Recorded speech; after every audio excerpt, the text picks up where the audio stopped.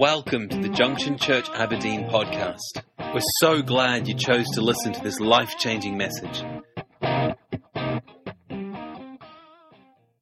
This morning we have the Pressing In series, and which we started a couple of weeks ago, and we are going to read from Philippians 3 verse 12. Is that okay? Philippians chapter 3. It says this: "Not that I have already attained or am already perfected, but I press on, that I may lay hold of that for which Christ Jesus has also laid hold of me. Brethren, I do not count myself to apprehended, but one thing I do, forgetting those things which are behind and reaching forward to those things which are ahead, I press toward the goal for the prize of the upward call of God in Christ Jesus." This morning I want to speak on two words, and that is that I. He says, not that I have already attained. And he goes on and he says, but I press on. And then he says, but I do not count myself. In verse 14 he says, I press. And what Paul is doing is he's exposing his vulnerability. He's declaring where he's at, where he wants to go, and his intention. That's a vulnerable thing to do.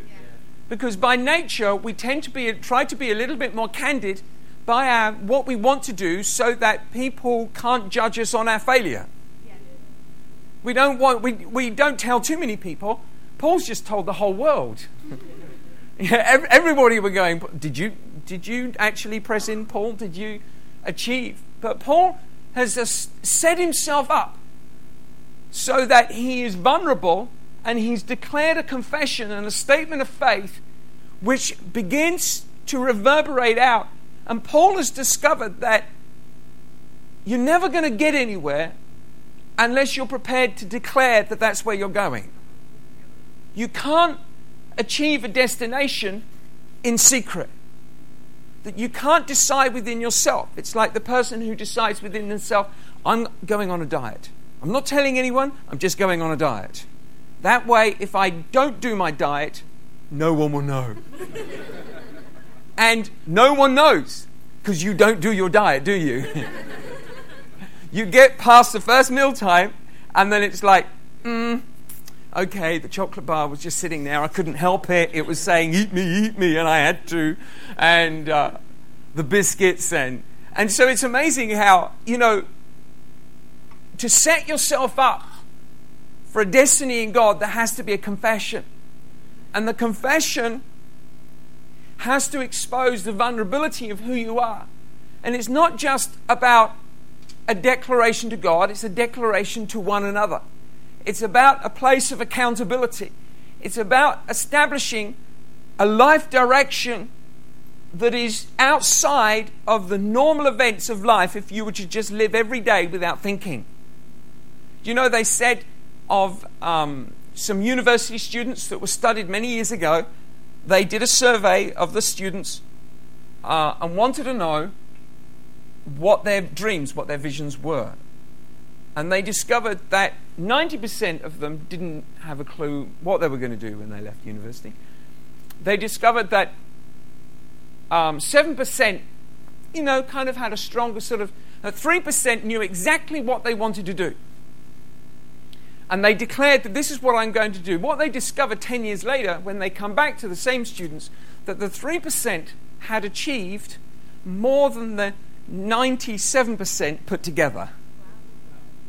Because they had declared in themselves where it is that they're going to go. Now, we have to understand that we're not just living by positive confession or strong intention. We are actually living by a declaration of faith we have in Jesus Christ. When Paul is revealing his vulnerability, he's revealing it because he's declaring that he hasn't yet found that place in Christ where he wants to be. He says, I haven't yet attained it. I haven't got there yet. One of the biggest mistakes that we tend to make is that we tend to look at those who are ahead of us thinking that they've got there. But they haven't got there. They're still on the journey. And I believe in heroes. But I also believe in real heroes, not like superheroes. Paul spoke to the early church, and the trouble they had in the early church, and I've met many people who say, wouldn't it have been exciting, church life in the early church? Wouldn't it have been great? Do you know what? Trust me, you wouldn't want to be there. It was horrendous. It was difficult because people are people, and you have to deal with humanity and selfishness and all kinds of different things. And Paul says to the early church, and he says, I'm not a super apostle. You've got people who declare themselves. I'm not one of those super apostles. I'm just an apostle. In other words, I've got a place and a position in Jesus Christ, and I know what that position is, but I'm not that super. And we have to determine within our hearts that we don't look at people as being super. But we do understand that they've gone somewhere, so we see them as a standard of a journey, but knowing they haven't got there yet because we haven't got there yet.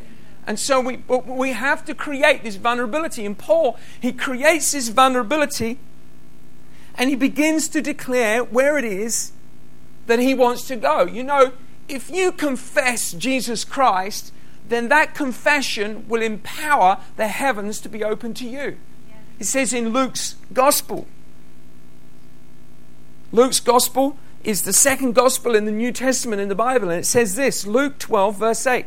Jesus is speaking to them. It says, also I say to you, whoever confesses me before men, him, the Son of Man, also will confess before the angels of God. Now, what does that mean? What are we to do? Because some people have said, well, if I just confess Jesus Christ. What he's talking about is the confession of the vulnerability of your life that you need God more each day. You create a vulnerability rather than a protection. By nature, we've learnt to protect ourselves. Don't let people get too close. Otherwise, we might get hurt. How many of you know what it feels like? How many of you know what it feels like to be hurt? You understand that there is by nature, we have to hold ourselves up. But the gospel is about bringing those walls down that we're creating. So you know what? I'm just going to put myself right out there. I'm going to stand on the line and I'm going to say, I need Jesus Christ. I don't have all the answers. I'm not that clever. I'm not that holy. I know that's a shock to you.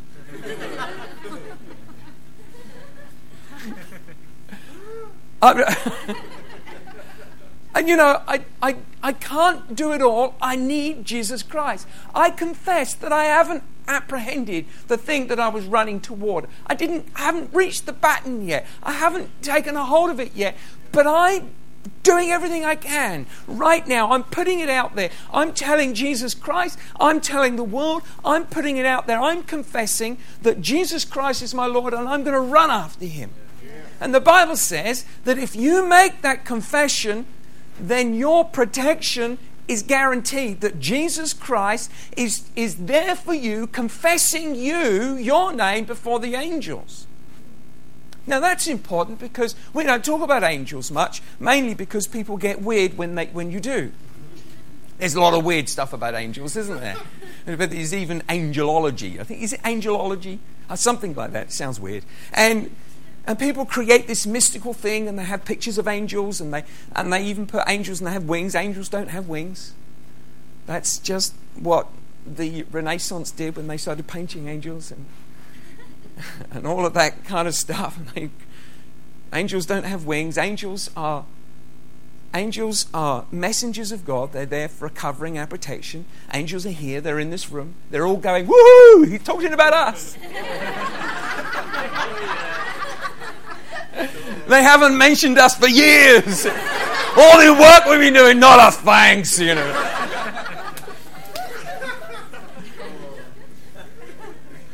But the Bible says that there are angels and they minister to us. Now, we don't talk about angels much because we're not there to worship them. We're not there to pray to them or even talk to them. That's not our job. Sometimes they're there to talk to us, to guide us, to cover us, to protect us. Sometimes my parents had a situation where they actually believed that they had one of those moments with an angel. They were driving in the country lanes of East Sussex, down on the marshes, And while they were driving on, every Tuesday they would go for a picnic. And they had gone out on their little picnic and packed the car, and they're driving down onto the marshes and the lane. Some of the areas, the hedges, the roads are very narrow and the hedges are very high. And they're driving and they're just turning into this road, and they can see a helicopter hovering over above, a police helicopter, and they're watching it. And there's my mum and dad, and they're going, "Oh, what's that?" Driving like this. And suddenly they hear behind them. Now, this is a narrow road. There was no one around, and suddenly they hear behind them this just enormous shout. And my mum says, all I could see was this policeman's face from outside the car shouting, "Get back!" like that. So, Dad, there's my mum, dead, reverse! Dad's reversed. He's trying to get... And he reverses the car. Literally, as he reverses past, a car comes flying past, doing 60, 70 miles an hour, followed by two police cars. They'd gotten to a junction, and they'd come round the corner, and this car came flying past, followed by 2-3 police cars following past. And as they flew past, they got to that junction. Behind them, they turned round, no one there. The road was empty. There was nothing there. No one. There wasn't anywhere for them to go. Mum came home and just went, "It was an angel." You know what? Angels are there. I had a situation where I was riding my motorbike. When I had a motorbike, I was death on two wheels. I was trying my. It was a tight bend, and I was doing my best to get as fast around it as I possibly could. And so it was a 125, and Cheryl's brother had made it faster, and it did about 130 miles an hour, and it was unrestricted. Maybe I shouldn't be confessing this. And I came round the corner, and I've got the bike right down as low as you can get it, but I can't hold onto the road, and I'm drifting across the road onto the other side. You can't see round the corner. I'm on my way to see Cheryl, and she may have had to wait for a long time to see me. And I'm coming round, and as I came round, there are two vehicles, one a car, then an articulated lorry. And I'm going 60, 65 miles an hour. As I come round the corner, this car comes around, and I try and ride it up. I clip my foot. I catch my foot, which is just trainers I'm wearing. I catch it in the wheel arch of the rear arch of the car. I catch it. Bang! I hit the handlebars, clip the rear wing of the car. I catch the car. It pulls me round behind the car. I then obviously I just correct it. So I'm doing, I don't know how much I've slowed down to, but I'm doing 60. I smash, bang, turn. Now I'm on the opposite side of the road, flipped behind the car, going towards an articulated lorry. And all I can see is lorry. The next second, I'm on the other side of the road, on the footpath, coming to a stop. I'd say that was an angel, right? Probably broke his leg, broke his neck, smashed it away, feathers everywhere. Gotta give me another person. I'm not doing this anymore.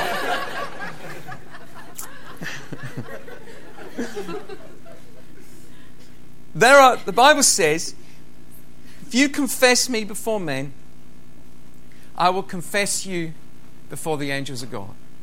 Now, what I would say is this. Don't ride a bike fast, round corners. Because you might not come off the same. You can't take my story and say it's all right. But know this. God is there to cover and protect you. But we have to walk in wisdom and understanding. But we are here to understand that in our confession, there is breakthrough. All right? In our confession, there is breakthrough. Now, before we pursue a life direction, we have to pursue a faith confession. All right? Before we pursue a life direction, we have to pursue a faith confession. In other words, we can't just say we think to ourselves we're going to be something, we're going to go somewhere, I'm going to get my life sorted. A lot of people think I'm just going to get my life sorted out. But to get your life sorted out, there has to be a faith confession, not just a confession, a faith confession. And a faith confession is a declaration of your love and your relationship for Jesus Christ. Now, what do we know about confession? We know that words can be cheap. How many of us have said, I'm going to do this, I'm going to do that, and then we didn't? I hope I'm not the only one in the room. This is what I'm going to do. I find that I declare that I'm going to do things and I discover that I don't do them. I decide that I'm going to go somewhere and I don't go there. I decide that there are things we're going to do because we discovered that words are cheap. Words of the mouth, words of the mind, words that things we like, things we feel.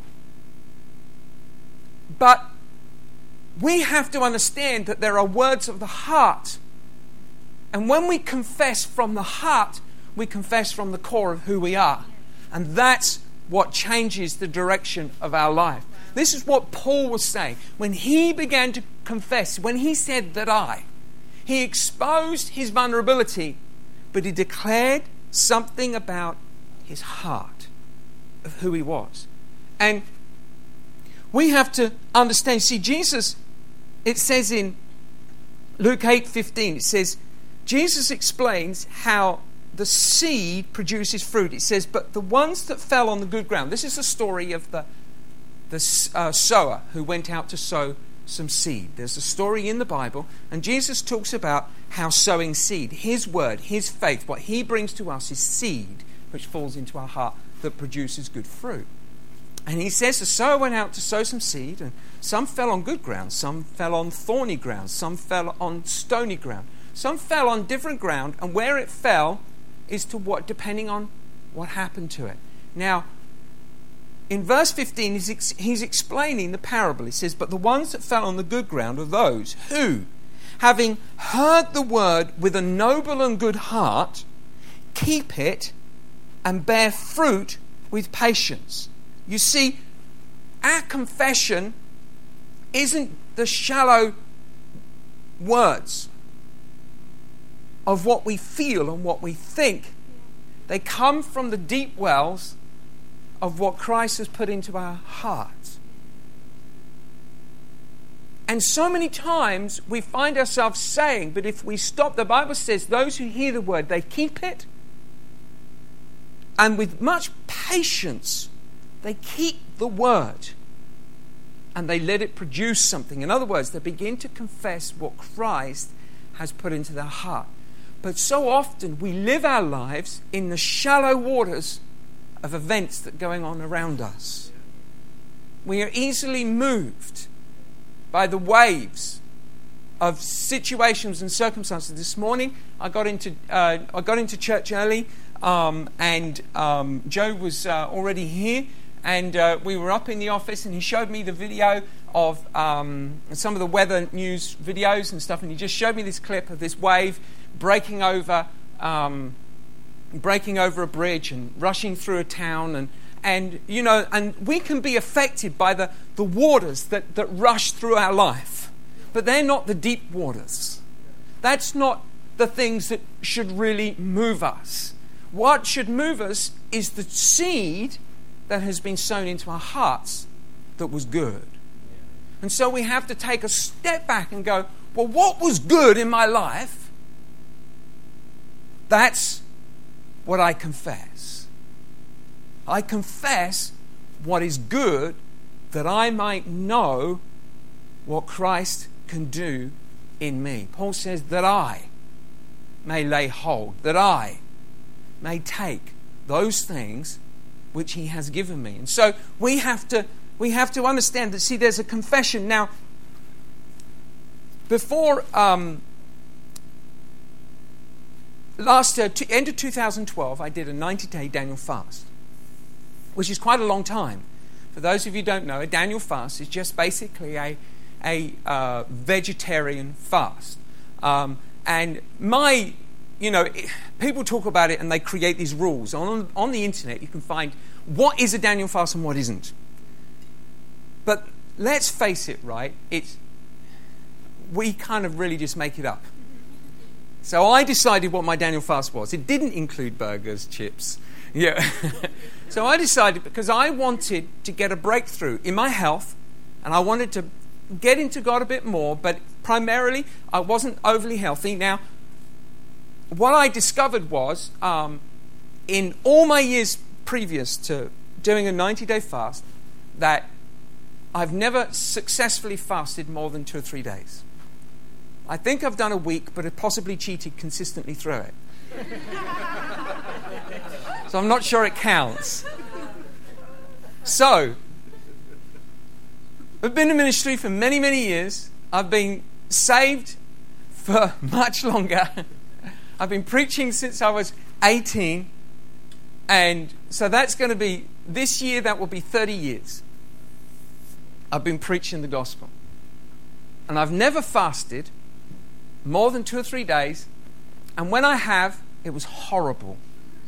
I was irritable with myself. I was irritable with God. What do you think? Fasting, what's this all about? I'm fasting just because I'm fasting. It was horrible. So I decided that I created a doctrine that I don't fast. It's okay with me and Jesus. We're okay about it. And I also had health issues which didn't actually allow me to fast. I had health issues which made it even more difficult for me to fast, and so there's good justification to my theory. I also could draw on experience. Smith Wigglesworth famously didn't fast. If he didn't have to, I don't have to. And so, for those of you who don't know, Smith Wigglesworth was a healing evangelist back in the late 19th, early 20th century, and saw God, and God did amazing things in his life. But then God spoke into my heart.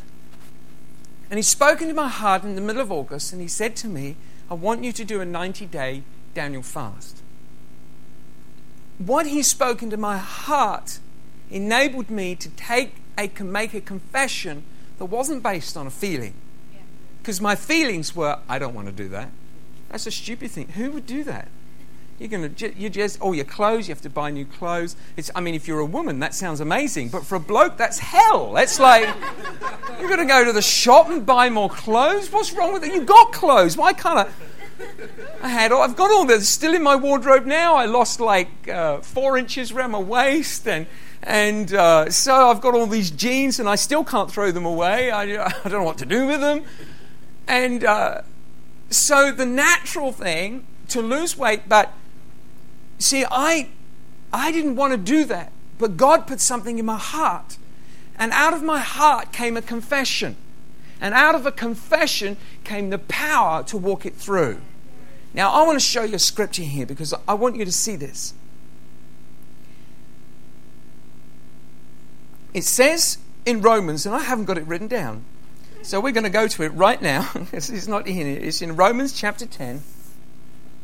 I often quote this scripture because it's one of the most important scriptures of understanding faith and understanding how to walk through.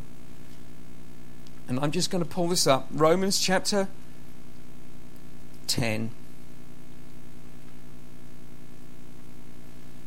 It's where you're praying the internet is fast enough. Here we go.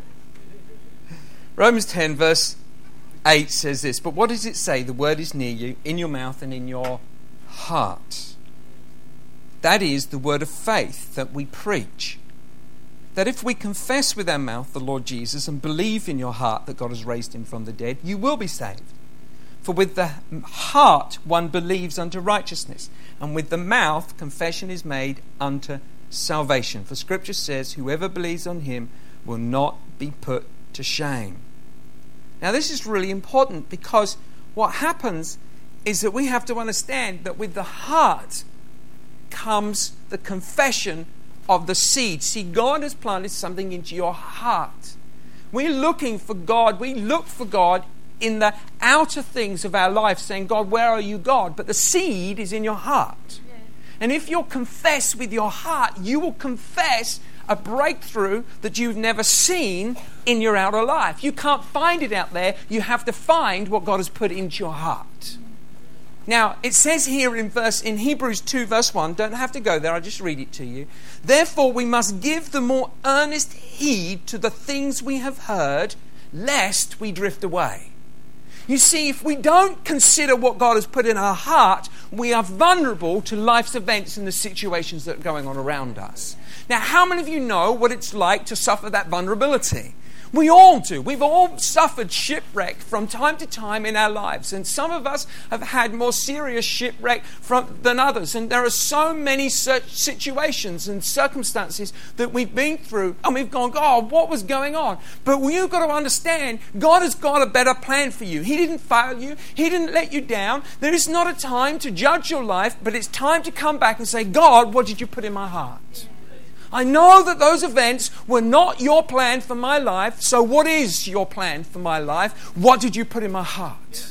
And so we begin to come back to Jesus Christ and we begin to establish a confession not based on feeling, not based on whims and dreams and any of those fanciful things, the emotions of our life, but we begin to confess according to the promises of His Word, which were established in our heart, which we know to be true, yet we may not have experienced or walked through, but we know it's true because it's in there. And that's what we confess. You see, if you confess Him, you will not be put to shame. If you confess Him, Paul confessed ye. He said, I want to apprehend God. Now, we know that Paul finished the race well, but he did so because he confessed. And this is what it says in Deuteronomy 32, and I want to finish just here. Deuteronomy 32, verse 46 says this, and he said to them, set your hearts on all the words which I testify among you today, which you shall command your children to be careful to observe all the words of this law. For it is not a futile thing for you, because it is your life. And by this word you shall prolong your days in the land which you cross over the Jordan to possess. This is an incredible scripture with promise. Set your hearts on these words. Set your heart on these things. No, you see, if you confess out of your heart, you confess out of the deep wells of faith, not out of the shallow waters of feeling or emotion. We've all spoken out of emotion, haven't we? We've spoken out of anger. We've spoken out of offense. We've declared. Sometimes, you know, how many of you know what it's like to just be so angry you don't know what to do? It's not a good feeling, is it? You can just be so angry. There's many things that can make you angry, but I'm not going to go there. And if I start talking about the things that make me angry, I might get angry.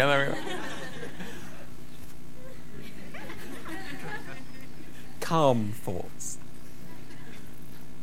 There's a lot of things in life that can just throw you off. They just back you around the head, that just push you. They're the shallow waters that race across the road like the rivers that burst their banks. They just race you. They catch you by your feet, and before you know where you realize. But these are not the waters that we draw from. The waters we draw from are the deep wells of Jesus Christ. The Bible says in Psalms that deep calls unto deep, that we draw from the deep things of God. The true promises are the still waters of God that come from deep wells, and we draw from that faith, we draw from that promise. For we know that if we confess these things and keep them in our heart, don't let it go. Don't let it go. Don't try and rationalize it or reason with it. Don't try and rationalize with what God has spoken in your heart and compare it to your life's events. Don't try and weigh the two up. Because life events happen around us, but God's word is still His word. His promises are greater. They are not moved by them. They're not shaped by them. But as we believe in Him, so we are able to walk in Him. Amen? Let's pray, shall we? For more information about the church, visit us online at www.thejunctionchurch.com or come along and see for yourself in one of our services.